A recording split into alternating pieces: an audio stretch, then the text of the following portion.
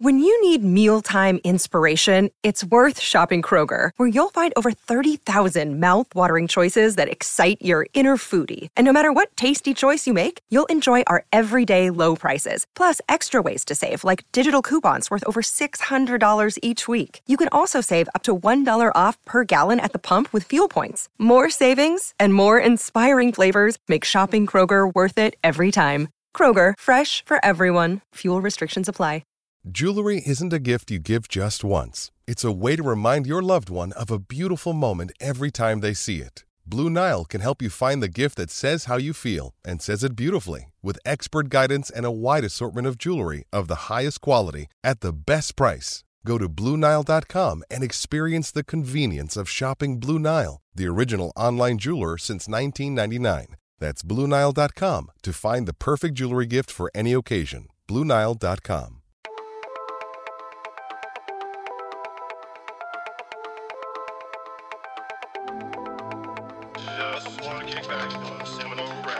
Welcome into the Seminole Rap Podcast here, weekend of August 13th. Football 2 weeks away, a little more than 2 weeks away, 3 weeks away. I guess week 0 is 2, but Florida State is 3. From today as we record this, man, it feels so close. I'm just ready, right? We're ready? Yeah. I think on the front end, we do need to do an apology on John. John has prefaced this with apologies if his dogs bark. They're hanging out. I told him he's at Pupper State on Twitter, so it's fine. We're allowing it. His dogs can bark as much as they want. It's part of the brand. Well, thank you. Yeah, of course. Right. So today's our defensive preview. We'll talk last year, what they did, what the strengths were, what they're missing, what they've got this year, and what kind of needs to take the step forward to be just that little bit better.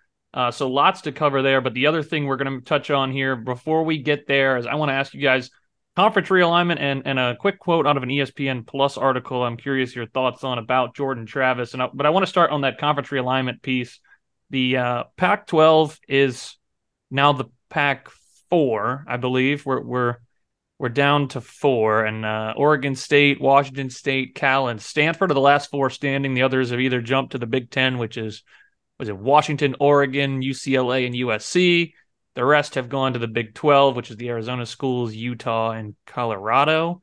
So the 4 standing are Cal, Stanford, Washington State, and Oregon State. And this week, a lot of reporting coming around Cal and Stanford specifically potentially joining the ACC. The reporting there was Notre Dame was pretty pushy on trying to get them into the conference. I believe the teams who voted against, they needed, 12 out of 15 members to vote yes. They had 11, the 4 who voted no being Florida State, Clemson, NC State, and North Carolina. John, I'll go to you as our resident historian, old guy. Do you think that makes any sense to bring in teams like Cal and Stanford to the Atlantic Coast Conference? It makes sense depending on your perspective and which school you are, right? If you, how do I say this? We all believe that Florida State and Clemson at a minimum are gone, right? It's only a matter of time. This conference is a dead conference walking. Its future is the same as the Pac-12 and the Big 12, although, they're still trying to find new ways to stay alive. So it depends on your perspective. If you're saying, okay, well, that's going to happen, we want to try to have this conference be somewhat viable after that, it kind of seems to make a little bit of sense, right? But you are going more of the academic route. I mean, Stanford and Cal don't really bring you much of anything. I know they had also talked about SMU, which some people pointed out, you're getting the Dallas market. But to me, it's a joke. I think their viewership was even worse than Wake Forest, like 40% worse. And the idea is, maybe if you give them in a bigger conference, they'll, more people will watch them. But I'm not really sure. Wake Forest is one of the few programs that actually tries to win in football, especially in the ACC. And still nobody watches them. So I don't really buy that argument as much. Again, I think it's too little too late for the ACC. It's not going to save them, although I get the strategy. I just think it's too late.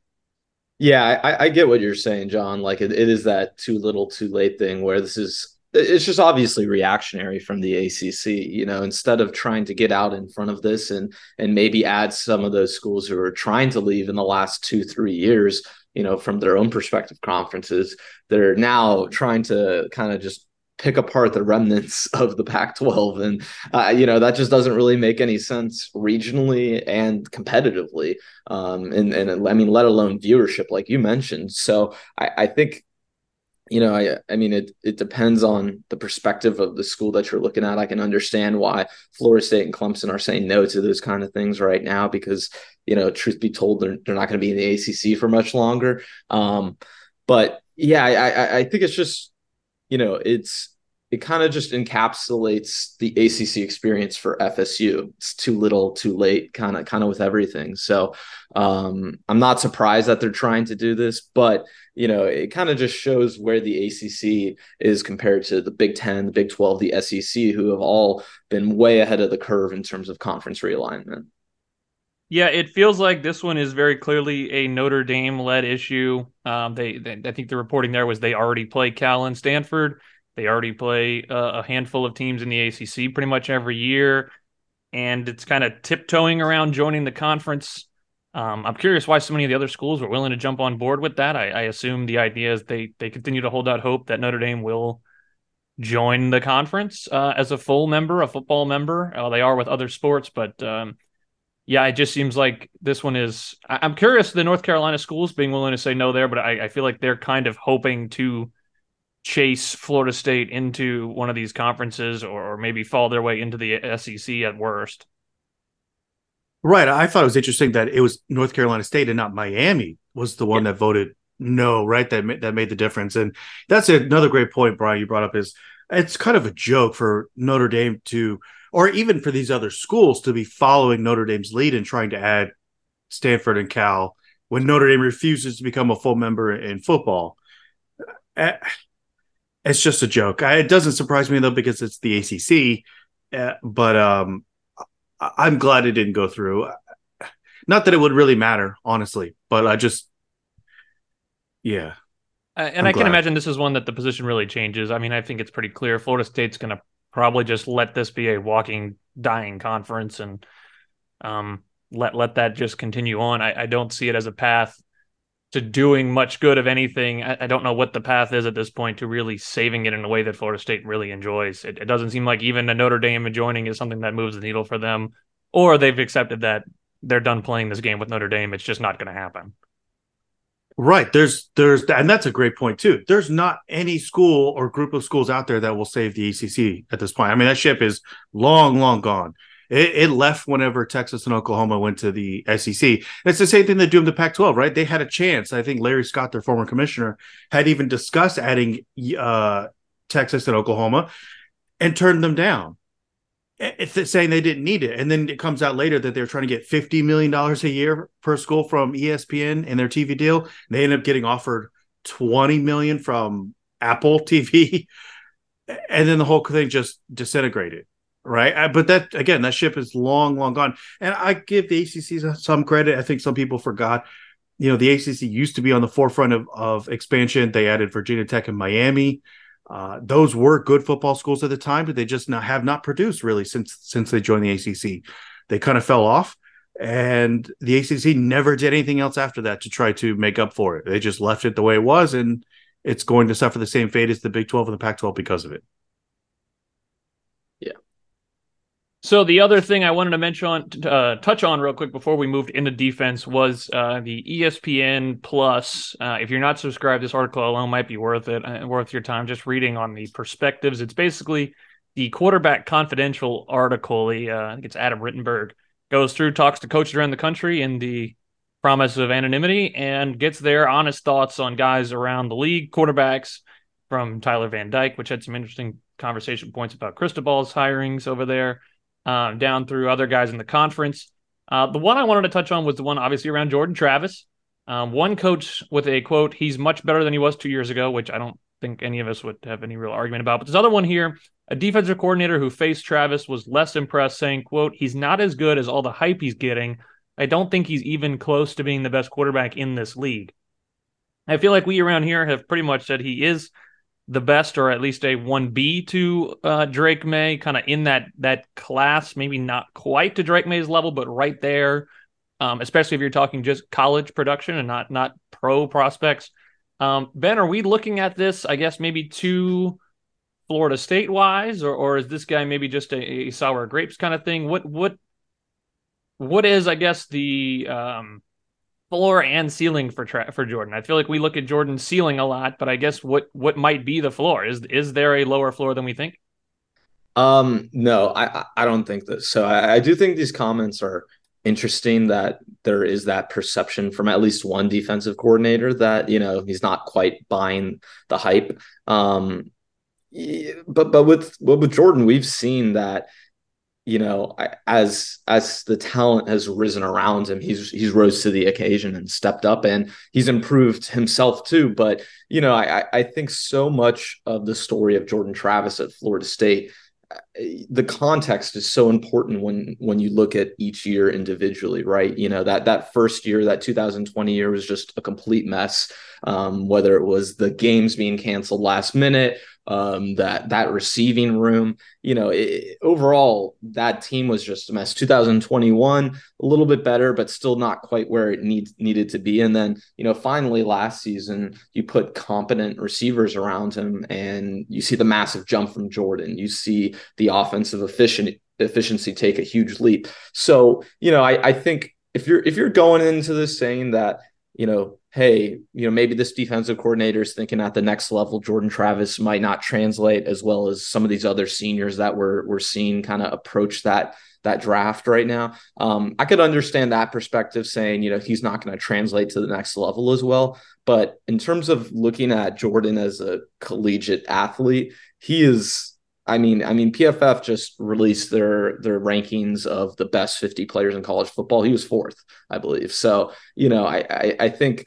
you could drop him into a lot of schools right now, and he would be a better starting quarterback than a lot of guys. And I think, where that difference is some of those guys where you might argue about it, it might be more so that their translation to what they're going to look like on Sundays is going to look a lot better, right? Like Bo Nix, a guy like that, or some Michael Penix, some other quarterbacks in that range, who are all kind of that next Heisman hopeful after Caleb Williams. But I think, getting back to what you were saying originally, we've talked a lot about the ceiling with Jordan Travis. Is the floor as high as we think it is?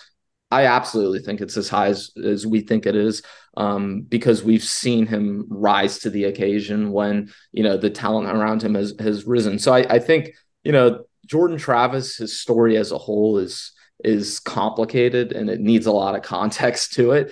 But in the same article, there's a coach who said, he's much, much better than he was just 2 years ago. Right. So even though there might be a few defensive coordinators who might look at him and say he's not, worth all the hype, I still think that floor and that ceiling is extremely high with Jordan. John, would you say he rounded the corner? It was just a year ago. We were unsure. I guess, is a year enough of a sample size to say he's a new guy? Jordan? Oh, well, yeah. There's an argument to be made that he played at a near elite level the year before last year. Right. I just think it was, the leap was more obvious. His supporting cast got better. But there's even reports out of camp that he's even improved from even last year already. I think the whole thing was sour grapes, right? It's easier when you're anonymous to put your saltiness out there. So that's what I think most of it was. And to Ben's point, I agree. When it comes to the NFL, I think the quarterback position is one of the most difficult in all of sports. You have to have everything, right? It's not just you could be elite in one or two areas, right? But to be a successful quarterback in the NFL, you have to do everything well. That's your footwork, your mechanics, your release, and you could be elite in more categories than others and make up for certain things.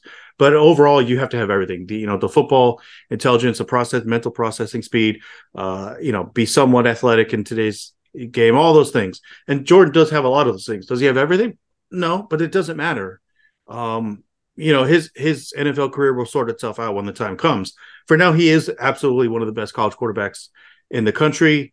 Again, I think a lot of it too is bias. If you are certain that a player is not very good, right, when they are, I don't know, I would say widely considered to be a good player, right? Like Caleb Williams, everyone thinks he's going to be the number one pick in the next draft. If you hate him and you think he actually sucks and is overrated, you're going to watch him looking for flaws and things like that. You're going to find flaws in every player. So Again, salty grapes. Does that make sense? Salty grape, No, whatever. but I'm gonna I go with like it. it. Yeah. Yeah, that's what it is.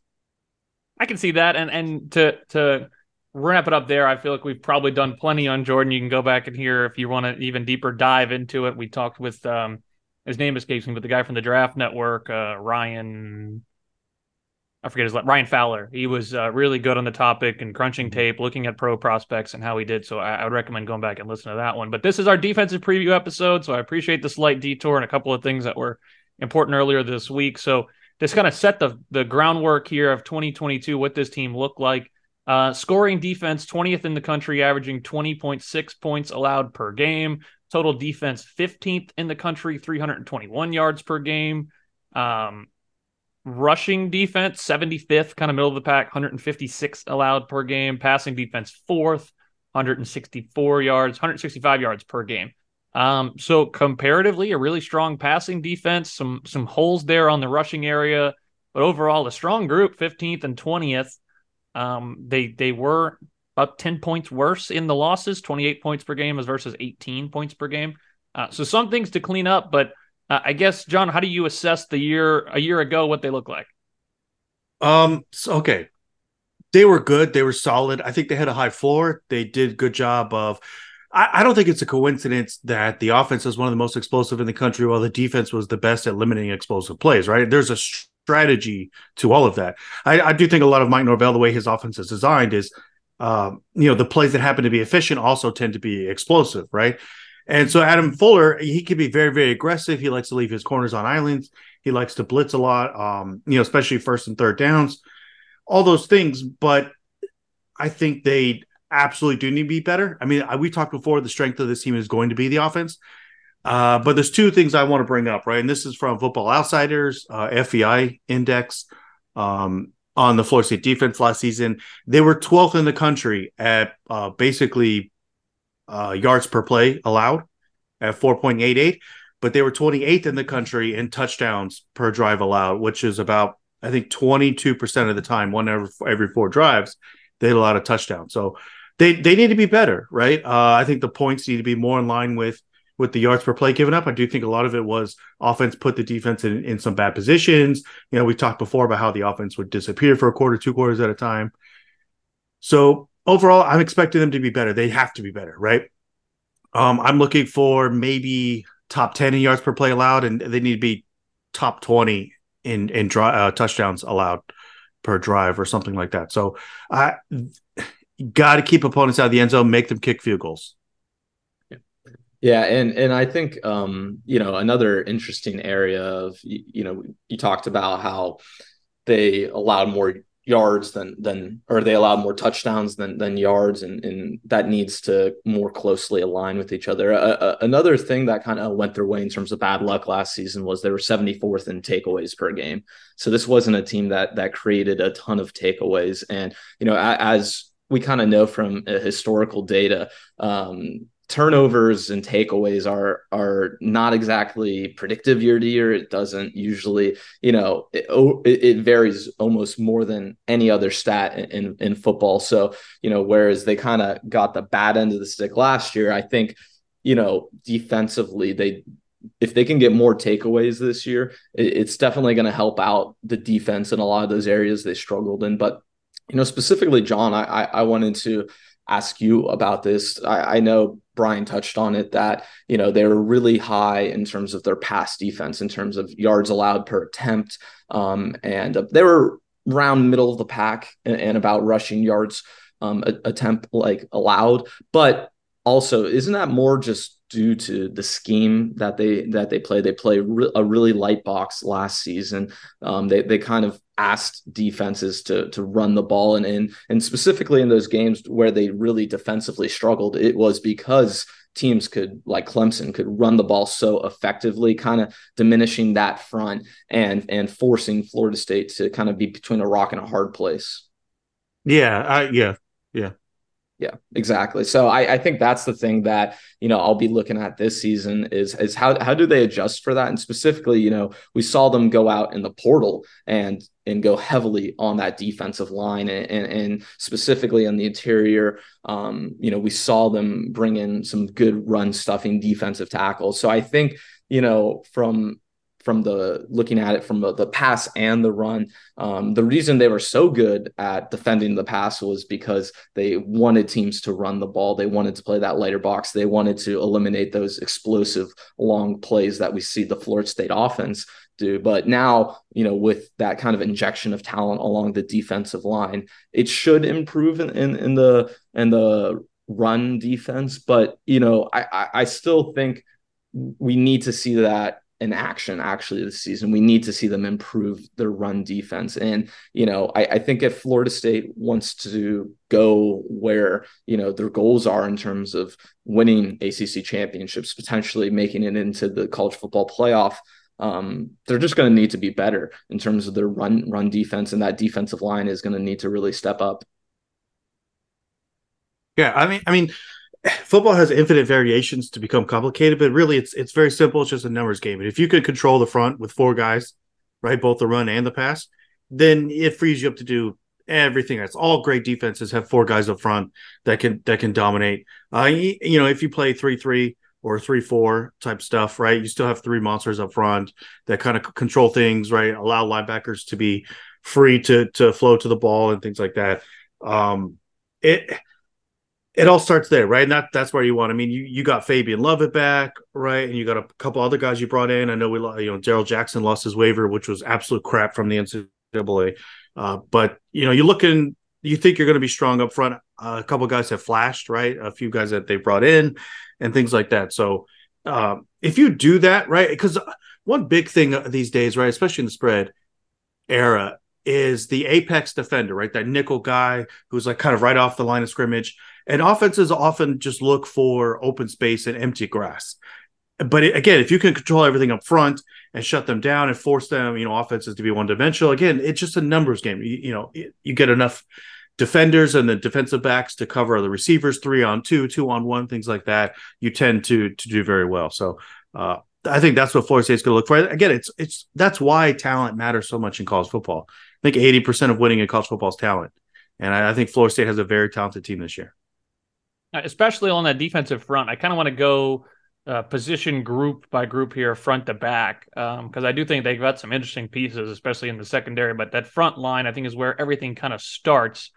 I feel like if I told you guys the defensive line this year was just the kind of top five from a year ago in like a Verse, Lovett, Farmer, Briggs, even some Malcolm Ray, I feel like you guys would have been comfortable with that as a group. I think you add in a guy like Braden Fisk, the transfer from Western Michigan. And then, John, you mentioned Daryl Jackson Jr., who did have his waiver denied, his hardship waiver.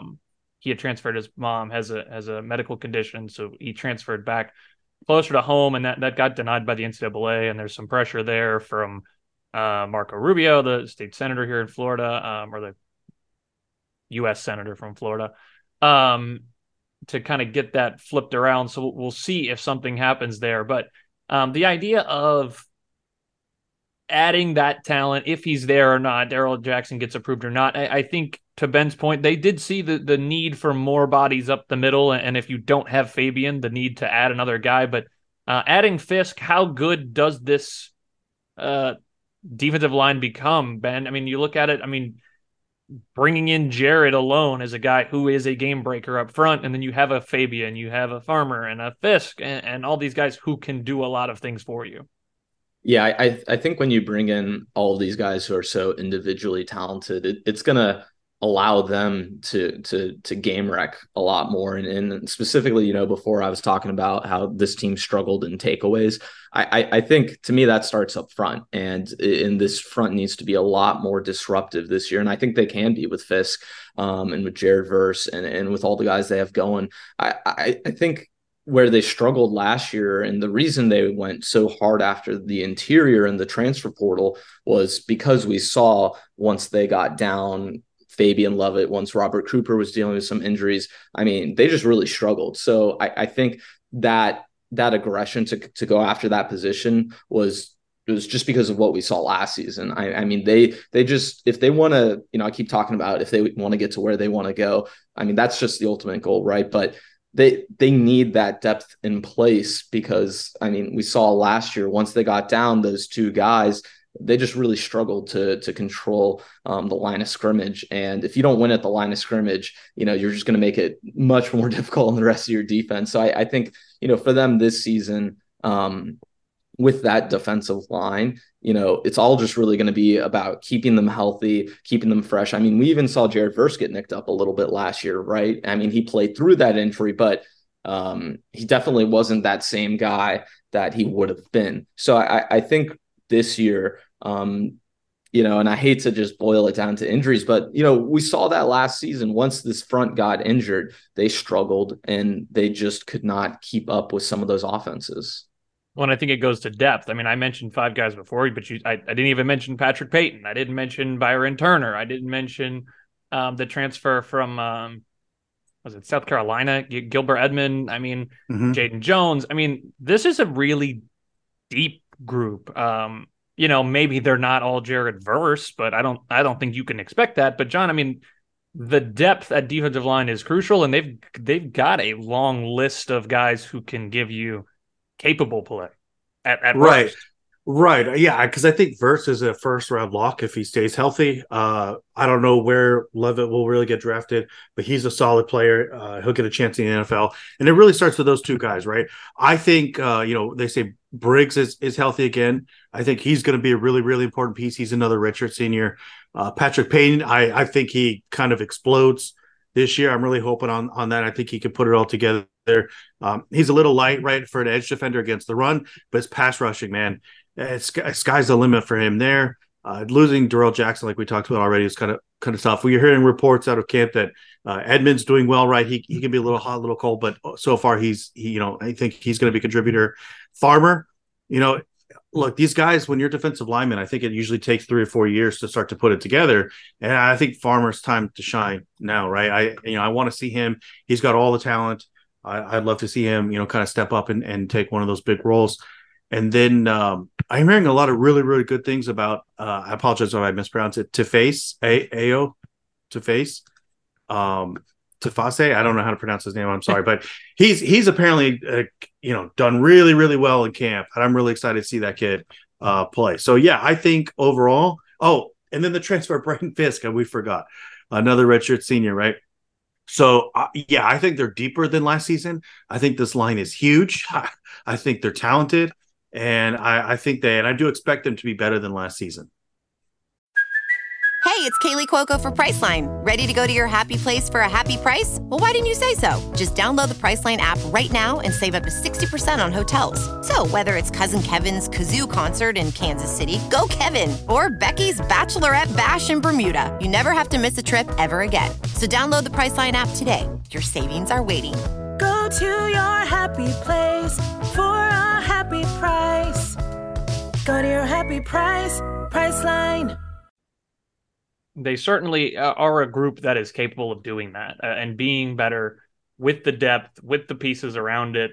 I feel like we're certainly heading towards some of these players being names, getting their names known and blossoming beyond the Verse and the Lovett and these other guys. And I think your point on it taking a little while for defensive players, a lot of it size, the amount of the size it requires to play D-line in college football, especially big time college football, but then also knowing your gap integrity and how to play across the guy right in front of you. I feel like that is a learning curve that guys coming out of high school, it's like, well, I'm just the biggest dude on my high school team. That's what I do. There's a big learning curve there. So I think they do have just so many guys who are redshirt juniors, redshirt sophomores, redshirt seniors who just have that level of thought that I think is going to be huge for this group. I almost feel the exact opposite about the linebacker crew. Linebacker, almost got there. I see 3, maybe 4 guys who were really good. Kalen DeLoach, Tatum Bethune, DJ Lundy, and I see question marks behind it. It's a lot of freshmen. They had a good year last year, but I'm worried what an injury or two might do here. John, am I wrong on the linebackers? No, you're not. Look, and one thing I could mention too, this goes for all position groups we're talking about today, is there's a level of player development here on this team that hasn't been here since 2012 and 2013 at this program. And that's really, really good, right? And they've done some very interesting things with DJ Lundy, who can be a little bit athletically limited. Again, like you said, Deloach and Bethune are your two guys. I know, Filler really likes to play that 4-2-5 kind of thing anyway. With the way the spread is, you need two linebackers that can really run. But you're right.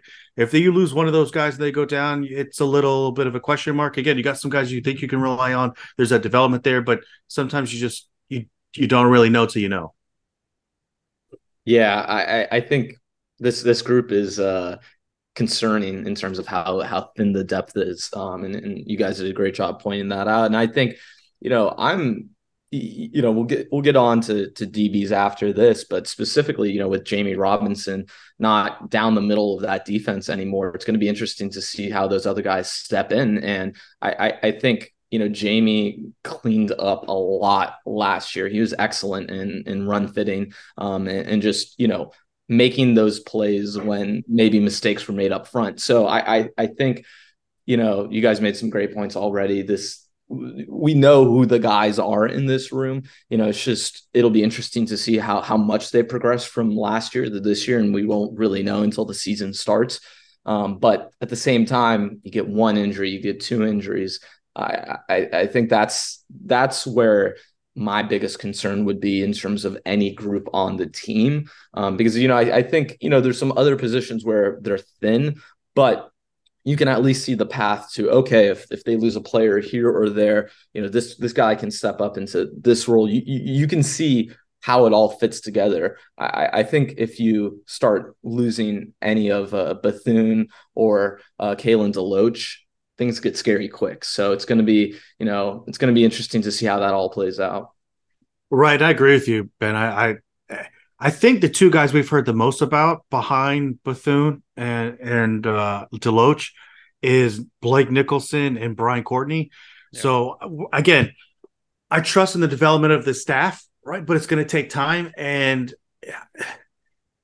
it'll be good to have them like kind of sub in for Bethune and Deloach, but it's going to be growing pains, right? And we'll just see how that goes out. Towards the end of the season, hopefully you got two other guys in Nicholson and Courtney that you can really, believe that you can rely on, or it could be the future after Deloach and Bethune are gone. But until then, it's just, you got to hope they stay healthy. Yeah. And I think in Courtney, you got a guy who used to play linebacker, right? Or used to play tight end. I'm sorry. Yeah. Now was a linebacker. But I think it's all good points. And I have confidence in the guys behind them, the freshmen in Nicholson, in Cryer, in a handful of these freshmen they've brought in. The only thing is I don't want to have confidence in them this year. I'd like them as extra pieces. I'd like them as occasional pieces. But yeah, I think when you're looking around, you're kind of like, I would like to see you develop and be great next year, or maybe in November. One point I thought that was really excellent was Ben's on Jamie Robinson. That's really hard to replace from a group. I know he's a safety technically, but he was very much a downhill, hard-nosed type guy. And Johnny, we know you and I talked to him about it, and he just was flatly like, yeah, I loved being in the box and tackling. He basically was a linebacker, and that was an extra piece. I'm curious where they find that. And maybe this comes in this defensive back group. They've got a lot of guys returning. Obviously, I think the headliner of the entire group is the transfer from Virginia, Fentrell Cypress. I think he's pretty widely around the conference recognized as one of the best out here doing it. So I am not terribly surprised if he comes straight in and plugs in well. Outside of that, though, you've got a strong group returning. Shaheem Brown, who was the hero in your opener against LSU last year. Maybe he's a Jamie Robinson type guy. You've got Renardo Green, Akeem Dent, Jarian Jones, Kevin Knowles, Greedy Vance. You've got a lot of dudes who can do a lot of stuff. I'm curious where you guys see. I just listed off 7-8 guys there, and there's more, right? And Thomas and down the list. Yeah, I keep waiting for the secondary to kind of like take the next step. And again, like we talked about earlier, I know they've done some good things. They've been they played well together as a group. I am a big fan of Renardo Green. I think he's a solid player. I love the way he comes down against the run. And him and Dent, they've done a pretty good job. I thought moving Dent to corner was a mistake at the time, and I think he's better at safety, more natural for him. So I mean, you're going to get solid safety play out of Florida State. I think. Again, I'm just waiting for this group to take the next step. I've been waiting for it for years now. I feel like maybe they haven't always played. How should I say this? They played less than the sum of their parts. They had a lot of really talented kids. And they just couldn't quite seem to come together.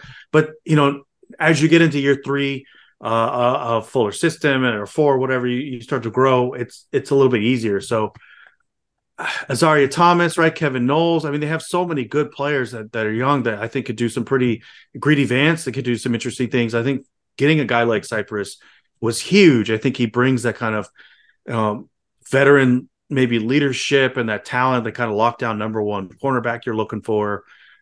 There's a lot of freshmen, I think, that are talented behind them, and then this recruiting class to bring in, right? The talent's changing. I don't have any doubt about the future that they're going to be really good. It's just they got to be solid this year. That's what we need to see from them. Yeah, and I think specifically, John, the biggest challenge is going to be how they fit all these pieces together, right? It's the challenge we've been talking about for the last 2 years with this group. Is we know we like the guys you have, but how are you going to fit all those guys together? And I think bringing in Fentrell Cypress kind of helps that problem a lot, where that's one key cornerstone position where you absolutely know what you're going to be getting week in, week out from that boundary corner. So I think I'm most excited about Fentrell Cypress and Azaria Thomas.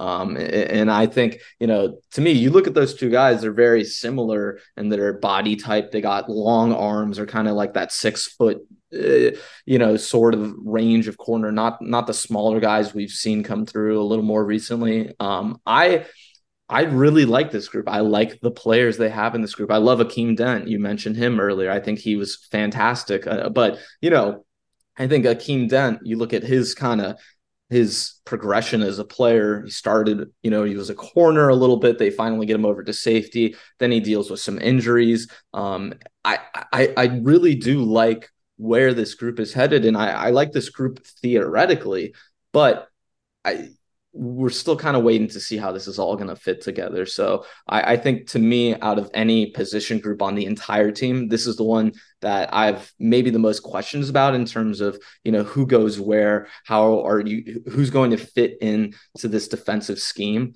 But I think they have a lot of talented players. So I think this year it's really just going to be about figuring that all out. Yeah, I think that's a fantastic point, Ben. Real quick, I do think it all starts with Fentrell Cypress. I really do, because if he's that lockdown corner that you're really hoping that you get, it changes everything, because you can roll all the coverage away from him, leave him on that island. You could trust him to do that. So that's the type of play that Florida State needs to have from him if they want to take this defense to the next level. Again, not just a top 30 defense or even top 25, but hopefully a top 10. Or at minimum top 15, is you can roll all that coverage away from him. It blankets everybody else if you can trust him to do that. I mean, again, lockdown, it's the same thing in the NFL. Lockdown corners are invaluable. They're worth their weight in gold because of the other things they allow you to do. So that's what I'm hoping to get from Cypress. I think it starts and ends with him. Yeah, it just changes the math for the defense. Right. It's going to change how they play. Like you mentioned, John, I mean, it's just when you add a piece like that into that kind of defense, it just completely changes how you play the rest of the coverage unit. And I think you're hoping, if you're talking about a defensive back group that needs to generate some more turnovers and maybe be a little more aggressive, obviously having a lockdown helps. But even outside of that, redshirt senior Renardo Green, redshirt senior Akeem Dent, redshirt senior Jarian Jones, junior Kevin Knowles, redshirt junior Greedy Vance. I mean, you've got guys with a lot of experience who know, like, this is when I should take the chance and this is when I shouldn't. Hopefully that's how that plays out.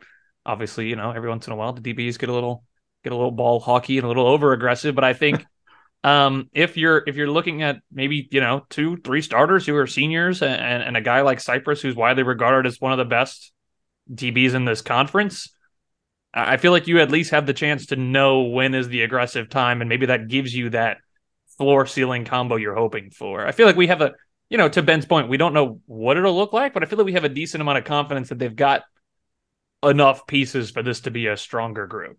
Oh, they certainly have enough pieces. I mean, I think really you look at, almost every single position. They're too deep at all those positions that, or in that coverage unit. So I think they have the depth. But I mean, like John mentioned earlier, if you're entering Fentrell Cypress, if he is that guy that we think he's going to be, then, it just changes this defense so much. And I think that's really why they struggled last year, John, is because they didn't have that kind of guy. We saw maybe players have good games, have good moments. We saw what Jamie Robinson was able to do, but having that kind of lockdown corner, as good as Jamie Robinson is, that's so much more valuable than, having what Jamie did up the middle, even though Jamie did much more than, just any run-mill safety.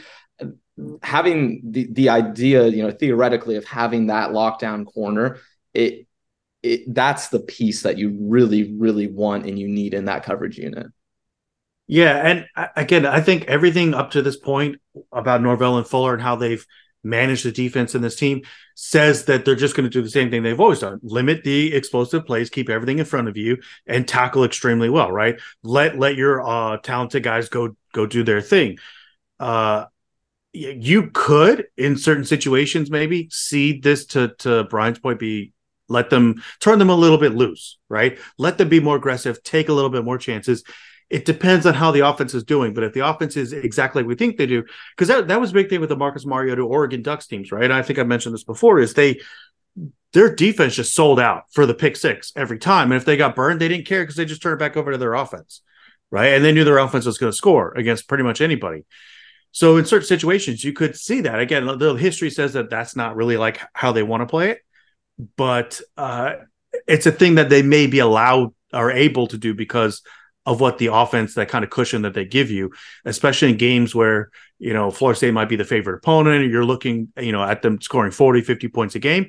Who cares if you sell out for the pick six and you give up a touchdown? It's not that big a deal. You're just turning the ball right over to your offense, who, if they are what we think they're going to be, they won't be stopped against all but the most elite defenses on the schedule. So there's a couple different ways to play it. I do like that it allows you to be a little bit more flexible on how you want to be, but I expect the overall strategy or approach to be the same thing: is keep everything in front of you and tackle extremely well, be aggressive, be smart, and that strategy.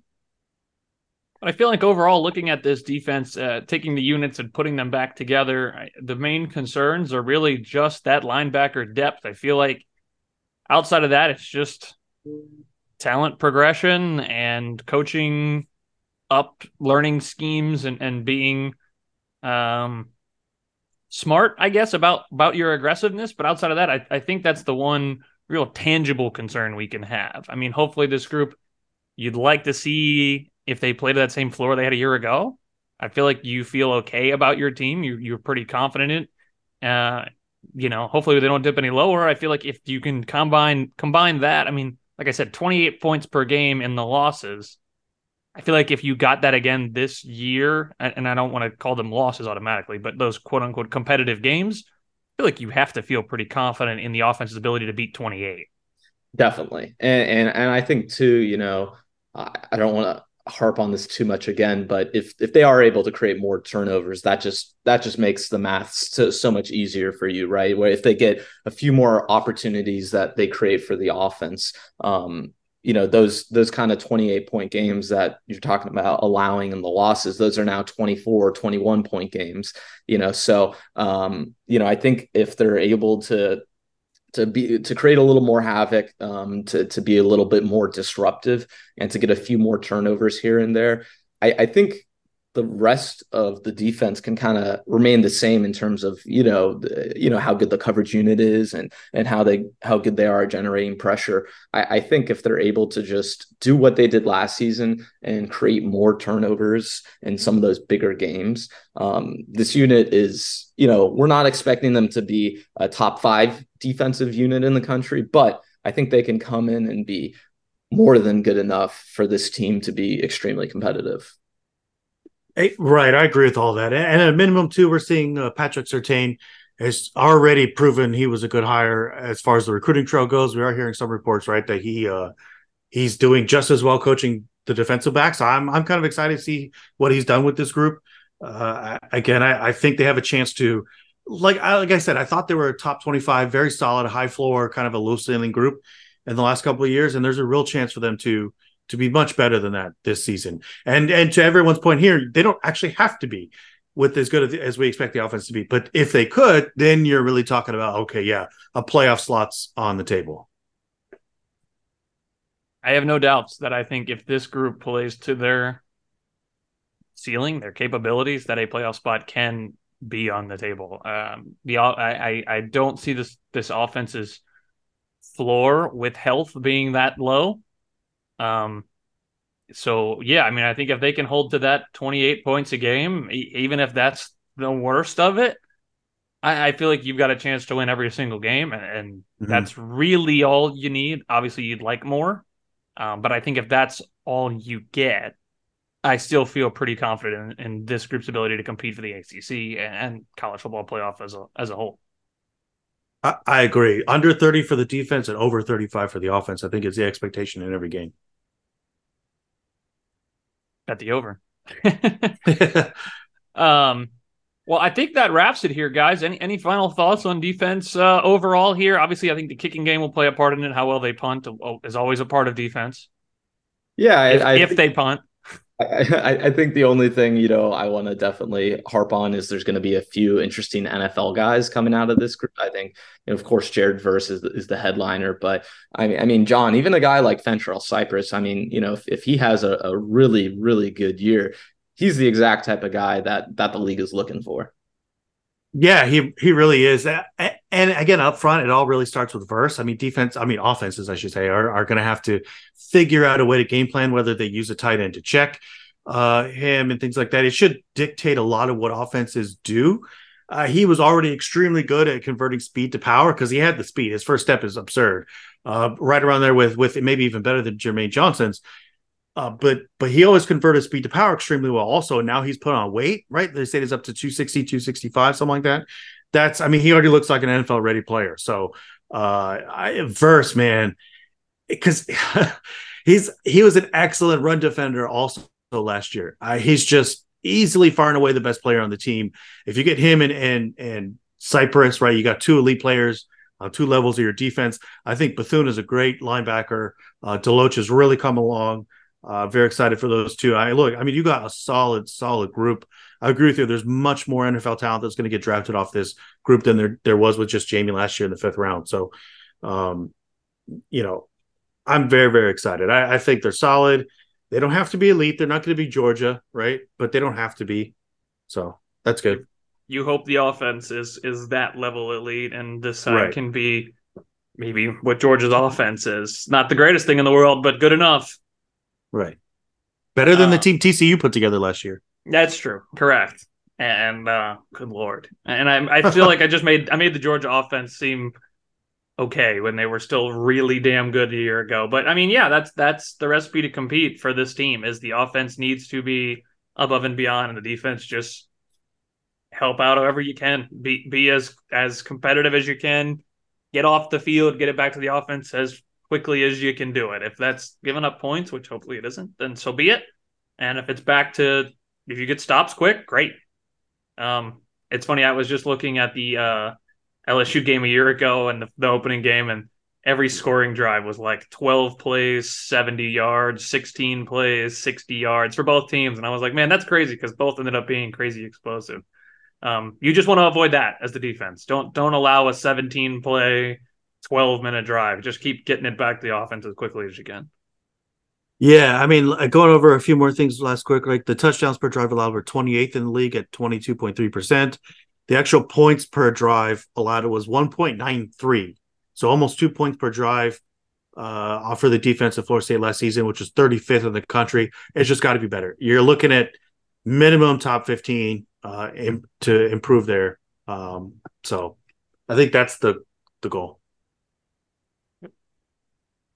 It's a year of expectations. That's a year of hype and building, and we are certainly seeing the stars come together. The plan is starting to come together, and I think if you're a Florida State fan, a Florida State booster in the program, you've got to look around and be happy at where Norvell has this team heading into the year. Like we mentioned, the opener 3 weeks from today as we record this. Obviously, it's slightly less if you're listening later this week because we don't publish it until Monday, so that's how days work. Coming up next week, we're going to do a Florida State LSU game preview with some of the guys at LSU. At the SB Nation site over there, just kind of get an idea of what does that team look like. That's obviously the big first game here. We won't do that every week. We won't do that with Southern Miss and things down the line, but we'll try for at least the big opener. What's happened to LSU the last 365 days. We'll look at that and talk, let them ask questions of us on what they think is going on with our team as well. And then the week after, we'll give our full season predictions, season thoughts, heading into that one last weekend before we get going. Labor Day weekend. Can't get here soon enough. Huh, guys?